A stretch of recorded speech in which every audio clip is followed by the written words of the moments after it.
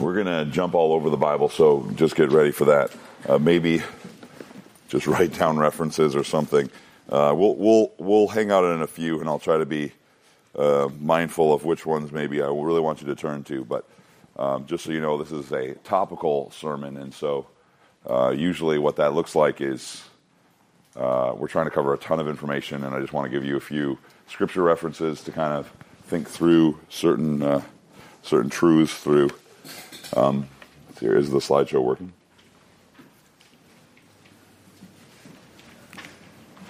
Oh man, I mean, there's so many jokes pointed directly at Macy. I don't know what I'll do if I don't have this slideshow working. Anyway, hey, what we have learned so far, we've talked about a lot of different world religions and false forms of Christianity. Last week and in previous weeks, we've talked about Jehovah's Witnesses, we've talked about Mormons, and last week we talked about Christian scientists, not creationists, but people that believe they've found the secret to healthy living found in the Bible, Christian Science. You can listen to that. But in those three false forms of Christianity, I hope you caught the theme, especially last week, that oftentimes when you ignore history, you are doomed to repeat it. And that's what a lot of those false forms of Christianity have done. They've really not discovered the primitive form of Christianity, the early Christian church. That's not what they've found, even though that's what they thought they were pursuing. What they've really found are just early heresies. So, for example, Mary Baker Eddy with Christian Science, what did she find? She just found a Christian heresy, a Gnostic Christian heresy that just denies pain, denies suffering. Same thing with Jehovah's Witnesses. They didn't go back to the early Christian church. They've just rediscovered an early Christian heresy called Arianism, which is basically saying Christ is not God. He is the first created thing. This morning, I want to kind of twist backwards a little bit, twist on you. Last week, we talked about the importance of knowing your church history, but this week, there's also a danger of maybe trusting and relying on treating as authoritative Christian history. So I want you guys to be aware of history, be historically wise, but at the same time, we are not saying that we put history or church tradition on the same level as Scripture. We're not saying you should interpret your Bible the way the church has always interpreted your Bible. At the same time, that may sound like I'm saying something different, but you'll see very quickly. For one, and you'll see this real quick, the church is scattered in its interpretation of the Bible. You can find one church father that says one thing and another that says another thing. So it's not necessarily the opposite is true. We're not saying we should look at church history as authoritative. This morning we're going to look at the Roman Catholic Church, and I'm going to argue that they are wrong, that they actually present a false form of Christianity. Instead of presenting a form of Christianity that sends people to heaven or gives people the vital truth necessary to be right with God, Roman Catholicism actually does exactly the opposite. They present truths, or what they suggest are truths that actually send people to hell and not heaven. They actually present a form of the gospel that would be considered by Paul to be another gospel, a different gospel, and therefore will lead people to being cursed by God, by the form of gospel that they pursue. So we're going to talk about that, but before we do, did we lose the slideshow? Man, I was sure it was there. I'll just keep talking for a little bit more. What do we want to talk about more? So just to cement here again, just to reinforce, I love church creeds, I love church councils, but ultimately, I look to that creed and I say, does it have its authority from Scripture, or is it putting in authority over Scripture and saying, this is what Scripture teaches? I love creeds because they show me in succinct ways what the Bible teaches. And I don't need a creed necessarily to see that in the Bible, but it helps me systematize and understand it simply. So, This is what happens when Joey's not here. I hope you're listening, Joey. The world is lost without you, Joey. We don't know what to do. We're lost. We're crumbling. It looks like it should work, right? It looks like it's working. There we go. All right. So, first off, just so you know, Roman Catholicism, for a while, early on in American history, was not very popular in the States. Matter of fact, that was a big concern of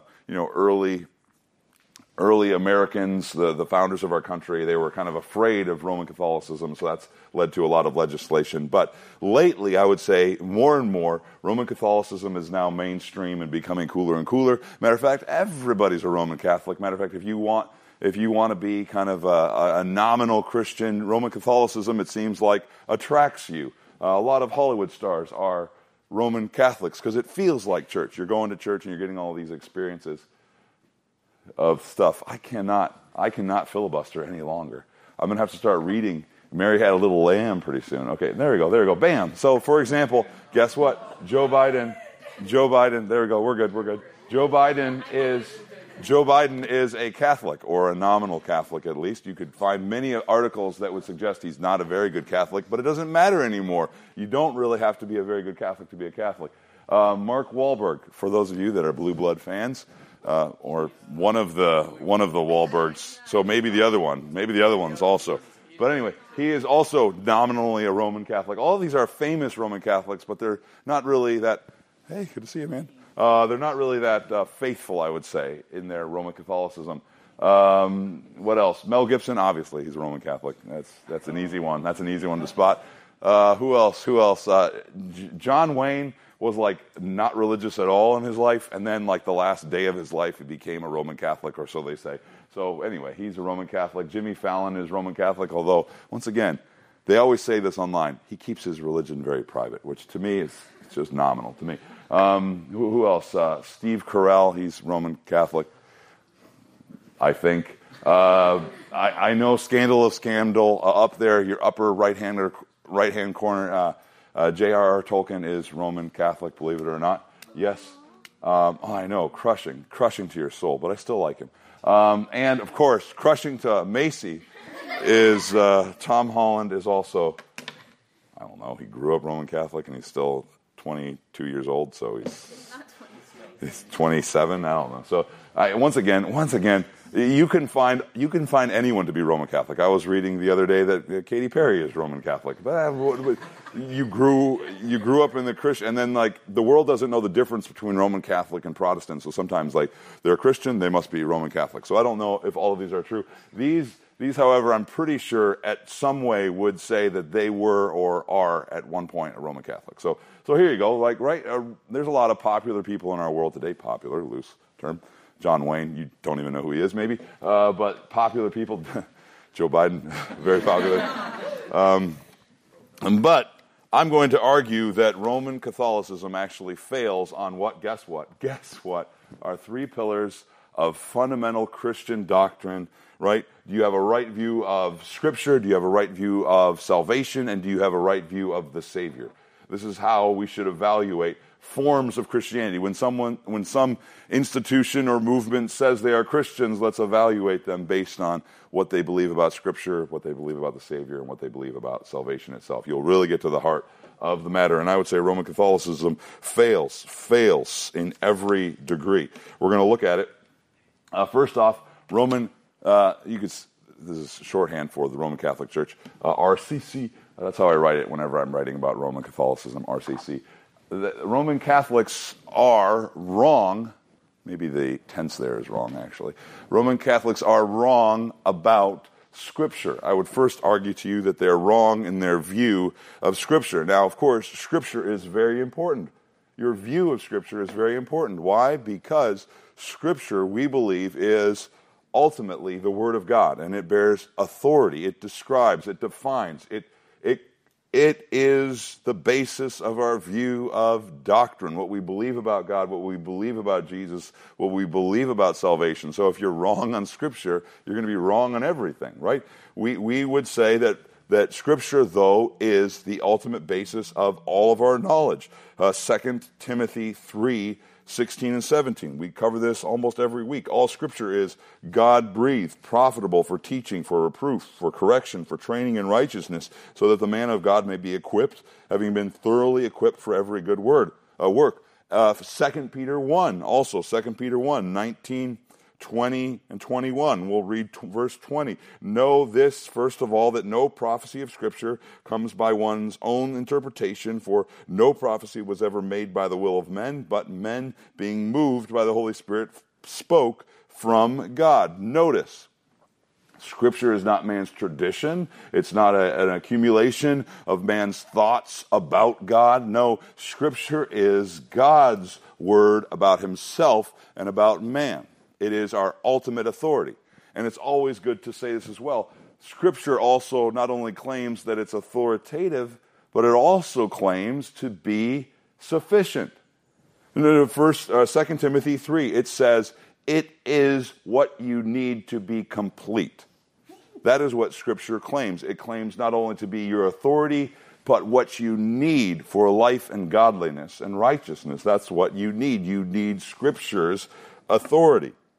Scripture is sufficient. Matter of fact, Peter in 2 Peter 1, I think it's a very important passage because in 2 Peter 1 verse 19, Peter himself says Scripture is more significant than the highest experiences that he had even encountered. The prophetic word is more significant than even tradition, which is very important in what we're talking about today.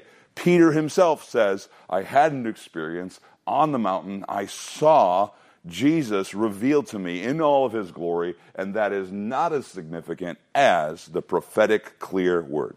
You don't need experiences. You don't need church tradition. You need the clear prophetic word, God speaking. You don't need man's experience in religion. You need God speaking. It says in 2 Peter 1, verse 19, we have as a more sure word the prophetic word, to which you would do well to pay attention. It is notice this, the description, it is a lamp shining in a dark place. That is where we are in our world. We are in a dark place theologically. We cannot, in a sense, feel our way to God because of man and his fallenness. We need the Word of God to illuminate, to be a lamp. What happens when you light a lamp? None of you know. But what happens when you flip a switch in a dark room? Suddenly you see everything as it is, and that is what God's Word declares it to be. You don't just need man's experiences feeling your way towards God. You need God's Word lighting up everything and showing you the way it is. And that's what God's Word says. Matter of fact, I love James. James 1 talks about God's Word as a mirror. God's Word perfectly shows me who I am and my condition spiritually. But what does the Roman Catholic Church look to for authority? Now, be careful here, because the Roman Catholic Church would say they believe in the authority of God's Word. They uphold it. They say, this is God's Word. But they would be very careful to qualify God's Word. God's Word is authoritative only as it is rightly interpreted by the Roman Catholic Church itself. The Roman Catholic Church claims the exclusive, listen to this, the exclusive authority to interpret Scripture and make doctrine. The Roman Catholic Church then places tradition, basically what the popes have said, what the bishops have said, as the equal footing of Scripture. So, hey, you have to hear what the Pope says about that verse to rightly understand that verse. You have to hear what the Roman Catholic Church says about this verse or about this question, because only the Roman Catholic Church, the heads of the church, understand the true meaning of Scripture. Only the Roman Catholic Church, according to their own catechism, has the ability to rightly interpret Scripture because it is entrusted solely to the church. That's their words, entrusted solely to the church, the interpretation of the Word of God. Here, I'll show it to you, I believe. Yeah, okay, so this is paragraph 82 of the Roman Catholic Catechism. You can find this online very easily and see what they believe. Paragraph 82 says this: the church to whom the transmission and the interpretation of revelation was entrusted, notice, to the church, does not derive her certainty about all revealed truth from the Holy Scripture alone. You got that? Okay. But both Scripture and tradition Once again, what they mean by tradition is what the Pope said and what the bishop said, as long as they're not in conflict with each other. We'll talk about that in a minute. Both Scripture and tradition must be accepted and honored with, notice this, equal sentiments of devotion and reverence. They're putting them on the same level. Remember what happens when you put things on the same level? What always happens when you put things on the same level? This thing, tradition, is being used to interpret Scripture. That's always what happens, right? Oh yeah, you listen to them. You read their articles. What about this verse? What about this verse? Well, tradition tells us that that's what it means. That's what happens when they're equal like that. The official teaching of the Roman Catholic Church is that the Pope is the head of the Church. He is the vicar of Christ. He is the one who speaks for Christ. To be a vicar is a Latin term, which means? Emma. Sorry, say it again. Vicar, you know what it means? I think it's a Latin term, right? Talker? Talker, maybe? Okay. Speaker, substitute, kind of the same idea. Vicarious, that kind of, maybe it's not a Latin term, I don't know. But anyway, so talker for Christ, maybe you could say that.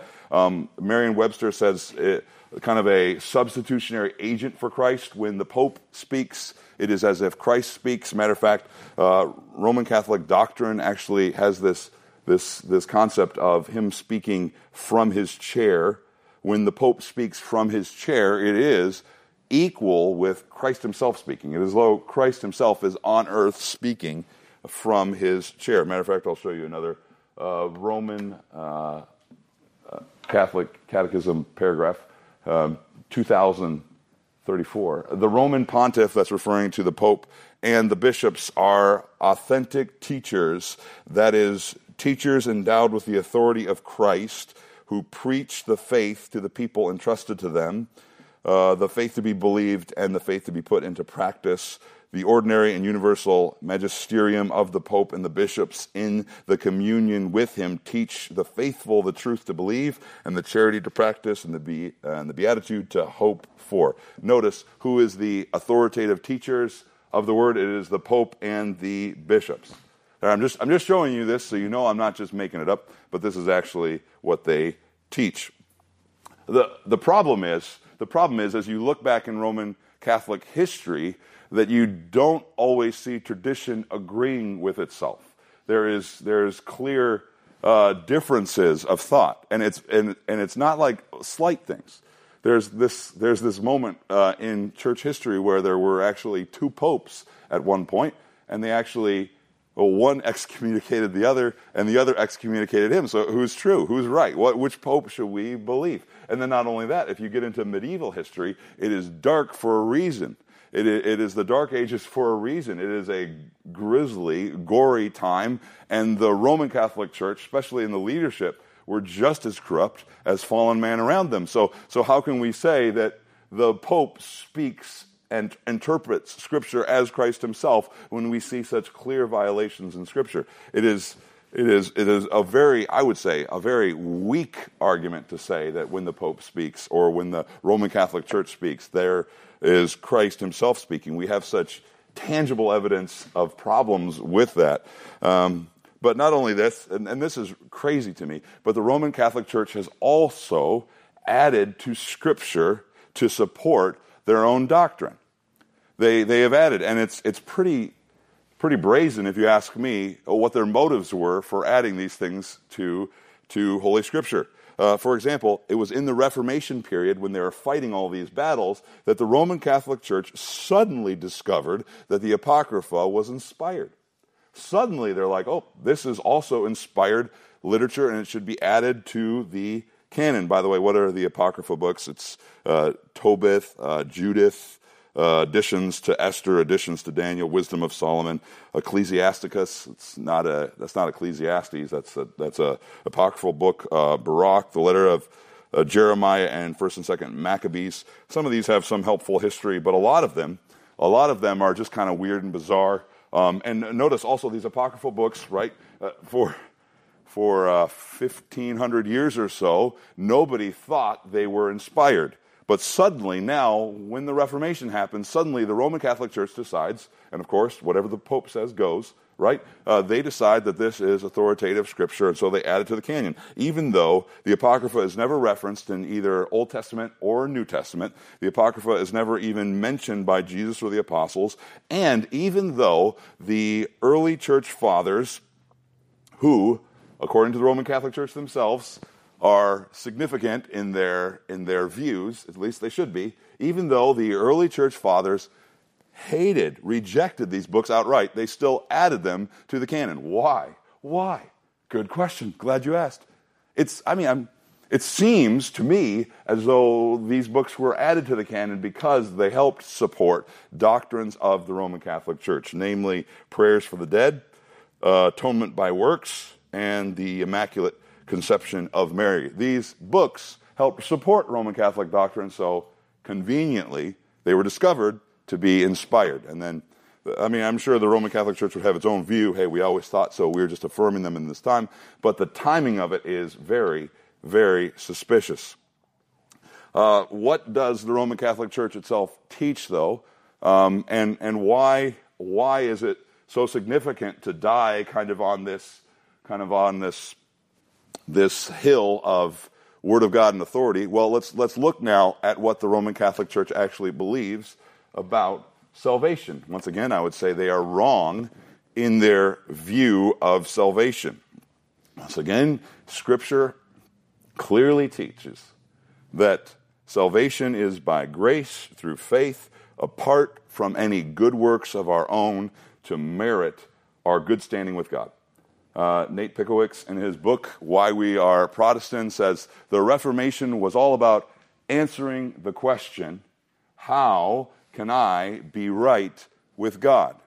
And the Reformers believed it was through grace, or by grace, through faith, through Christ alone. That's what they believed. And that's because that's what they saw in the Scriptures. For example, let's see. Romans 4, you can write this one down. 2 through 5 says this: if Abraham was justified by works, he has something to boast about, but not before God. To the one who works, his wages are counted according to grace, not counted according to grace, but according to what is due. But the one who does not work, but believes in him who justifies the ungodly, his faith is counted as righteousness. Or Romans 11:6 says this: if it is by grace, it is no longer on the basis of works. Otherwise, grace would no longer be grace. Grace implies that it's not by works that you are justified, made right before God. It's not by works. As a matter of fact, Galatians 2:16, this is a very significant verse to me. Look at what Paul says here in Galatians 2:16. He says, knowing that a man is not justified by works of the law, but through faith in Jesus Christ, even we have believed in Christ Jesus, so that we may be justified by faith in Christ and not by works of the law, since by the works of the law no flesh is justified. I'm dying of heat. Excuse me just a second here. Notice what he's saying there. He's saying essentially, it is not by works that you are justified, it is by faith alone. And the context of Galatians is very helpful too, right? Because we had a movement moving into the churches of Galatia that were arguing that you needed to add works to your salvation. Namely, you needed to be circumcised in order to be truly a Christian. And Paul just destroys that right there in Galatians 2:16, right? It's not by works of the law that you are justified. Or you could go to Ephesians 2:8 and 9. This is very helpful. By grace you have been saved through faith, and this not of yourselves. It is the gift of God, not of works, so that no man may boast. Very clear. Grace means not of works. You are saved by faith, by grace, not of works, so that no man can boast. But what does the Roman Catholic Church believe about salvation? They teach that you are saved. Get this, because they're trying to also say they believe the Bible. They say that you are saved by grace through works. Right? It is the grace of God that gives you good works in order to earn your salvation, merit your salvation. That's what they say. Now to be clear, they wouldn't say that we teach people that you are saved by your own works. They would say, no, you're not saved by your own works. We've read Galatians 2. So we don't believe that either, but they would say that you are saved, get this, by being infused with God's grace to such a point that you slowly, progressively, through grace, become more and more justified. That's what the Roman Catholic Church would say. You slowly get more and more justified. You're not justified by faith, you're justified by works. Here we go. Here's a website, Catholic Answers. It is a apologetic Catholic website. It says this. Notice what he says about works and grace. Even though only God's grace enables us to love others, these acts of love please him, and he promises to reward them with eternal life. Thus, good works are meritorious. That means earning you something. When we first come to God in faith, we have nothing in our hands to offer him. Sounds kind of good. Then he gives us grace to obey his commandments in love, and he rewards us with salvation when we offer these acts of love back to him. We do not earn our salvation through good works, but our faith in Christ puts us in a special, grace-filled relationship with God so that our obedience and love, combined with our faith, will be rewarded with eternal life. Now notice, it sounds biblical, but notice the key difference between what I would say is the truth and what they're saying. They say grace gives you the ability to earn your salvation, but it's not just your works. It's God's grace, totally. It's totally God's grace. But still, you're still earning God's favor to you through grace coming into your life. And grace must come into your life through all sorts of means. Through the sacraments, through 7 sacraments. Although you can't do all the sacraments because one of them is to get married and one of them is to be a priest. So you can only actually fulfill 6 sacraments if you're one person. But still, you pursue grace through all sorts of sacraments. Now there's this Council of Trent. This is a church council in 1545 and 1563, and it produced all these canons, which is kind of like church law, and it said this about justification by faith alone, particularly the kind of justification that the reformers were talking about. And I'll tell you the significance of the timing of this council in a little bit, but let me just read to you what they write. And you'll notice really quick here, notice the language, they say anathema all the time. And what does anathema mean? It means you are cursed. It means you are to be excommunicated. You are under God's judgment if you believe the following things are true. This is what the Roman Catholic Church believes, and this has been since the 1500s, and they still believe this because the Roman Catholic Church has never denied the Council of Trent. This is what the Council of Trent says. Trent Canon 9, if anyone says that by faith alone the impious is justified, let him be anathema. Or here's one I'll just show you. Nope. Let's go back. I guess I don't have that one. Canon 30, if anyone saith that after the grace of justification has been received, to every penitent sinner the guilt is remitted, and the debt of eternal punishment is blotted out in such wise that there remains not any debt of temporal punishment to be discharged either in this world or in the next in purgatory, before the entrance to the kingdom of heaven can be opened to him, let him be anathema. So essentially what they're saying is, if anyone believes that you can, in one instance, through the cross, remove all of your eternal judgment, cursed. You are cursed. You are excommunicated from the church. Why does the Roman Church stand so fiercely against justification by faith alone? Let me give you a little bit of a historical lesson. Roman Catholicism, according to Roman Catholicism, justification is not a completed act. It's not a declared act. I'll define this in a minute. What we believe, though, is that when the Bible speaks of justification, we see that as legal language, and it was used that way in the background and the languages in Greek and things like that. But the Roman Catholic Church does not believe that it is a completed forensic justifying declaring act, but it's rather a progressive experience that the worshiper continually cleanses themselves through. But it all all goes back to, for them at least, tradition and the church's historical understanding of justification. And here we go. Here we go into some languages. But okay, so the Roman Catholic Church, what kind of Bible were they reading? They were reading a Bible called the Latin Vulgate, which was a Latin translation of the Old Testament and the Greek translation of the New Testament. And the Vulgate translated the word justification with the Latin word. You know it? No. Okay. You know what I'm talking about. Just in case. Justificare, you know that word? I haven't learned it. Do you know that word? Every time I say Latin, I just want to make sure you guys understand what I'm saying, because otherwise you'll correct me later.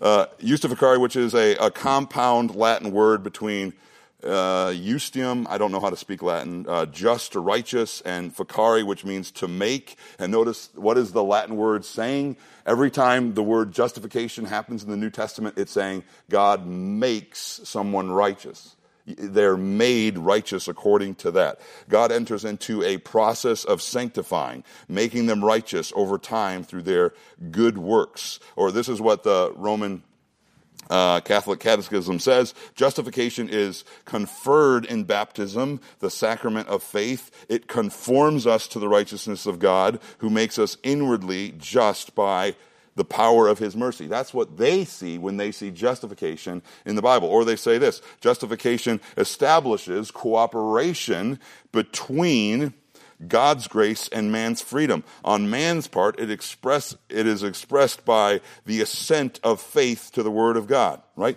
That is what justification is doing. It is ascending you to understand what God's Word is talking about. But it's really, notice the language, it's cooperation between man and God. It's you progressively, slowly becoming more and more righteous. That is what justification means, according to the Latin Vulgate. You are being made righteous. It's pretty significant. It's pretty serious, because that helps their doctrine right along. But by the way, that definition of justification, to be made righteous, sounds a lot like what actual sanctification is. If you're saying, that sounds right, God gives us grace to obey and walk in him, that's what sanctification is, but that comes after justification. You'll see that in the Bible. And bottom line is, I would say the Roman Catholic doctrine of justification is just their understanding of how the treasury of merit works, right? There's all this merit in heaven from all of these long-gone saints, and we get some of this merit given to us in piecemeal as we avail ourselves of the Roman Catholic Church and sanctification. We slowly get more and more and more righteous. But once again, remember the anathema: no one is completely righteous.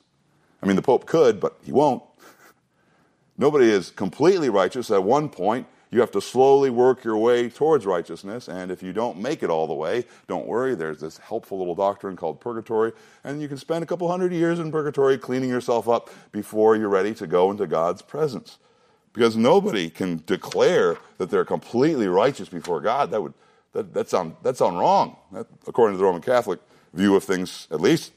But this is why I would say to you, the idea behind the Reformation was so significant. Some people say, in the Reformation, Luther discovers the gospel. But really, more accurately, how you should think about it is, in the Reformation, Luther rediscovers the gospel. He rediscovers what the Bible is truly saying, what the Bible is actually expressing to us. And once again, this goes back to the Greek word justification. In Greek, the Greek word means something a little bit different. Listen to this. Remember, a Latin word says make righteous. We are made righteous. What does the Greek word say? We are declared righteous. Does that sound different to you? Made righteous versus declared righteous? That is actually what the Greek word is talking about. And here, notice this. Let's go to Romans 3:21. But now, apart from the law of the righteousness of God has been manifested, being witnessed by the law and the prophets, even the righteousness of God.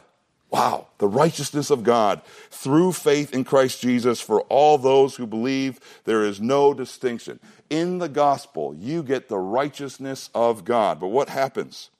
Romans 5:1 says this: we have been justified by faith, and therefore we have peace with God. How can you have peace with God if you're only progressively intermittently, by piecemeal, made righteous. No, because we are declared righteous in Christ Jesus, we have total peace with God. That's Romans 5:1. Or let's go over to Ephesians 2, verse 8 again. For by grace you have been saved through faith, and this not yourself. It is the gift of God, not of works, so that no man can boast. For we are his workmanship, created in Christ Jesus for good works. Notice the difference there. We are justified not by works, but for works. That's what Ephesians 2 is talking about. We are justified by faith without works, but when the person that is justified, they are declared righteous, and instantly their life results in good works. There's a difference there. But all from how you understand justification. Am I declared righteous before God, and according to Romans 5:1, enjoying peace with God? Or am I made righteous slowly but surely, and therefore hoping that I will eventually one day enjoy God's presence? I would say to you, the glory of the gospel is in this. The glory of the gospel is that God justifies the ungodly. He doesn't justify you, declare you ultimately righteous when you finally made it, but he declares you righteous when you're ungodly, when you're a sinner, when you're the worst you can be. That is the glory of the gospel, for sure. Let's turn to one. Oh, wait, I got to say something else here. Is there something? You had a question? Okay, all right, good. Let's, where am I? Okay, just wondering. All right. And by the way, you know that the Roman Church believes that you are justified by works because of how the Roman Catholic Church responded to the Reformation. Now, if they were just kind of working their way through the muck and the dirt and the filth of the medieval period, when somebody comes along and says, hey, this is what the Bible actually means, you'd think they would jump on it. But how do they respond to the reformers? They double down on their doctrine. They double down. Remember the Council of Trent? The Council of Trent was a significant council because it happened in response to the Reformation. The Reformation started in about 1517. That's when Luther nailed the 95 Theses to the door of the church. And the Council of Trent happened in 1545 and in 1563. And it was an actual response to Luther and to the reformers. They were saying, we know what you believe and we reject it. That's what they were saying. They were saying, we understand what you think the Bible says, and we categorically reject it, and we choose to believe something else. And as a matter of fact, we say anybody who believes what you believe is accursed under God's judgment. By the way, at the same council, the Apocrypha was declared to be canon. At the same council, the Roman Catholic Church rejected any notion of authority on Scripture alone, as we've already talked about, but with Scripture and tradition. And by the way, it was at this council that the Roman Catholic Church prohibited anybody from having any other copy of the Bible but the Latin Vulgate. Suspicious, right? But it was at this council that they once again made these canons, which are very striking in how they intentionally say what the reformers believe about justification is wrong and will bring you to judgment in God. They say in Canon 12, for example, if anyone saith that justifying faith is nothing else but confidence in the divine mercy which remits sins for Christ's sake, or that this confidence alone is that whereby we are justified, let him be anathema, let him be cursed. They are directly responding to the Roman Catholic Church and saying, we do not believe that. So what do we conclude about that? They are wrong on their view of salvation. They reject what the Bible says in its original languages. They choose tradition over Scripture, and they believe that instead. The Roman Catholic Church is wrong on their view of Scripture, but they're also wrong on their view of salvation as a result. See how that works? They deny the gospel. I'll read one more canon here, number 24. If anyone says, I love this because of how it actually reveals the glory of the gospel to us, by the way. If anyone says that the justice or justification received is not preserved and also not increased before God through good works, but that those works are merely the fruits and the signs of justification obtained, I believe that, but not the cause of the increase, let him be accursed. If anyone says that your justification does not increase or grow. They are accursed. I love the fact that before God in Christ Jesus, because of his righteousness, not mine, I have no spiritual potential. I'm not going to increase in righteousness by a bit, even a tiny bit. I am as righteous in Christ today as I will be for all eternity. That is a glorious truth. I am as righteous before God in Christ today as I will be forever and ever. Now, you will see progress in my life. You will see aspirations in my life. You will see me earnestly struggling against sin and seeking to put on more Christ-likeness. But in Christ Jesus, I am as righteous as I'll ever be. Isn't that glorious? Isn't that wonderful? Doesn't that result in Romans 5:1 peace? Yes. I don't work for my salvation. I work from my salvation because I am gloriously in fellowship with God, and now I labor with all of the earnestness that joy puts in me. Let's think about one more thing. There's Ephesians, by the way. There's the Council of... I lost where my slideshow was. Here's the Council of Trent. I'm sure it looked just like that. So there's that. The Roman Catholic Church is wrong about their view of the Savior. 2 points. They're wrong about their view of the Savior. How do we know this? Because they diminish the work of Christ on the cross. How do they diminish the work of Christ on the cross? They hold that the Holy Sacrament of Mass is repeated, and it is an unbloody sacrifice of Christ that makes propitiation for sin.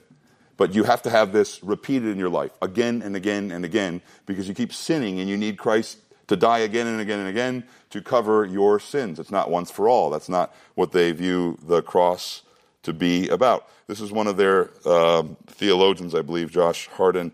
He's a Catholic theologian. He says, the sacrifice of the altar is not mere empty commemoration of the passion and death of Jesus Christ, which is what we would believe here, but a true and proper act of sacrifice. Christ, the eternal high priest, in an unbloody way, offers himself a most acceptable victim to the eternal Father, as he did upon the cross. In the Mass, no less than on Calvary, Jesus really offers his life to his heavenly Father. The Mass, therefore, no less than the cross, is expiatory for sins. Christ is continually offering himself to pay the penalty for your sin.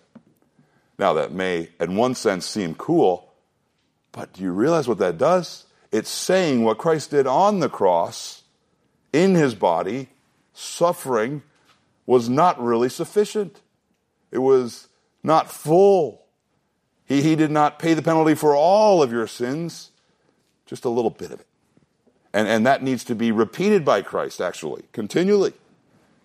And notice, the Mass is just one of the graces. You do not come to God just by the cross of Christ alone. You come through all sorts of graces from God. Christ's ability to give you grace is just one of multiple channels. And here's the second reason why the Roman Catholic Church is wrong in their view of the Savior. He is not the only channel of receiving grace from God. Matter of fact, there's another person who is equal, pretty much, in their ability to give you grace. Who is that? How do they diminish Christ? Secondly, they diminish Christ not only by their view of his repeated sacrifice, but they also diminish Christ based on their view of Mary. They put her in equal position. Now, of course, they wouldn't say they're making her into a god, but that's really what they're doing. Just like they wouldn't say they're putting tradition over the Bible, that's really what they're doing. And also, just like they say it's not your own works that you're justified by, but that's essentially what they're doing. But the very terms they use to refer to Mary betray the high and lofty position they put her in, and the devaluing and the diminishing of Christ as well. They refer to Mary as the Queen of the universe. They refer to Mary as my sovereign. They refer to Mary as the hope of Christians. They even refer to Mary as more merciful than Jesus. They even speak of her as Jesus' co-redeemer. And here's the idea, right? If Jesus is going to give mercy to anyone, he's going to give mercy to the people that Mary tells him to, because she's his mom. And he'll listen to her. Therefore, I'm going to pray to Mary because she's infinitely merciful and kind and compassionate, according to the Roman Catholic Church. And if I can pray to Mary, then Mary will pray to Jesus, and Jesus will give me grace. Therefore, she's a co-redeemer. Therefore, she is, even said, more merciful than Jesus. There's this view of Jesus that Jesus is kind of stern and distant and removed, but Mary is gracious and sympathetic and compassionate. And you're like, Mary, she's just a human. But they actually view Mary to have sinlessness in her conception. She is sinless in life. She was brought up into heaven in sinlessness as well. She is better. She is someone that you would prefer to make intercession than you, even more than Jesus. That's their view of Mary. She is more sympathetic. We were talking about Jesus and praying to Jesus in the song. That song, if it was Roman Catholic, would basically be saying all those things, but to Mary. Mary will listen to me. Mary will sympathize with me. Mary will be moved towards me. Jesus is far and Jesus is removed, but Mary is merciful and gracious and abounding in love. This is Roman Catholic Leo the 13th. He says this about Mary. Thus no man goes to the Father but by the Son, so no man goeth to Christ but by his mother. They've diminished Christ based on their understanding of what he has done and their elevation of Mary as well. Do you notice this? Roman Catholics fail in their view of Scripture, their view of salvation, and their view of the Savior. It's a false form of Christianity. It's not a true form of Christianity. It rejects the very fabric of the Christian faith. Acts 4:12 says this, there is salvation in no one else.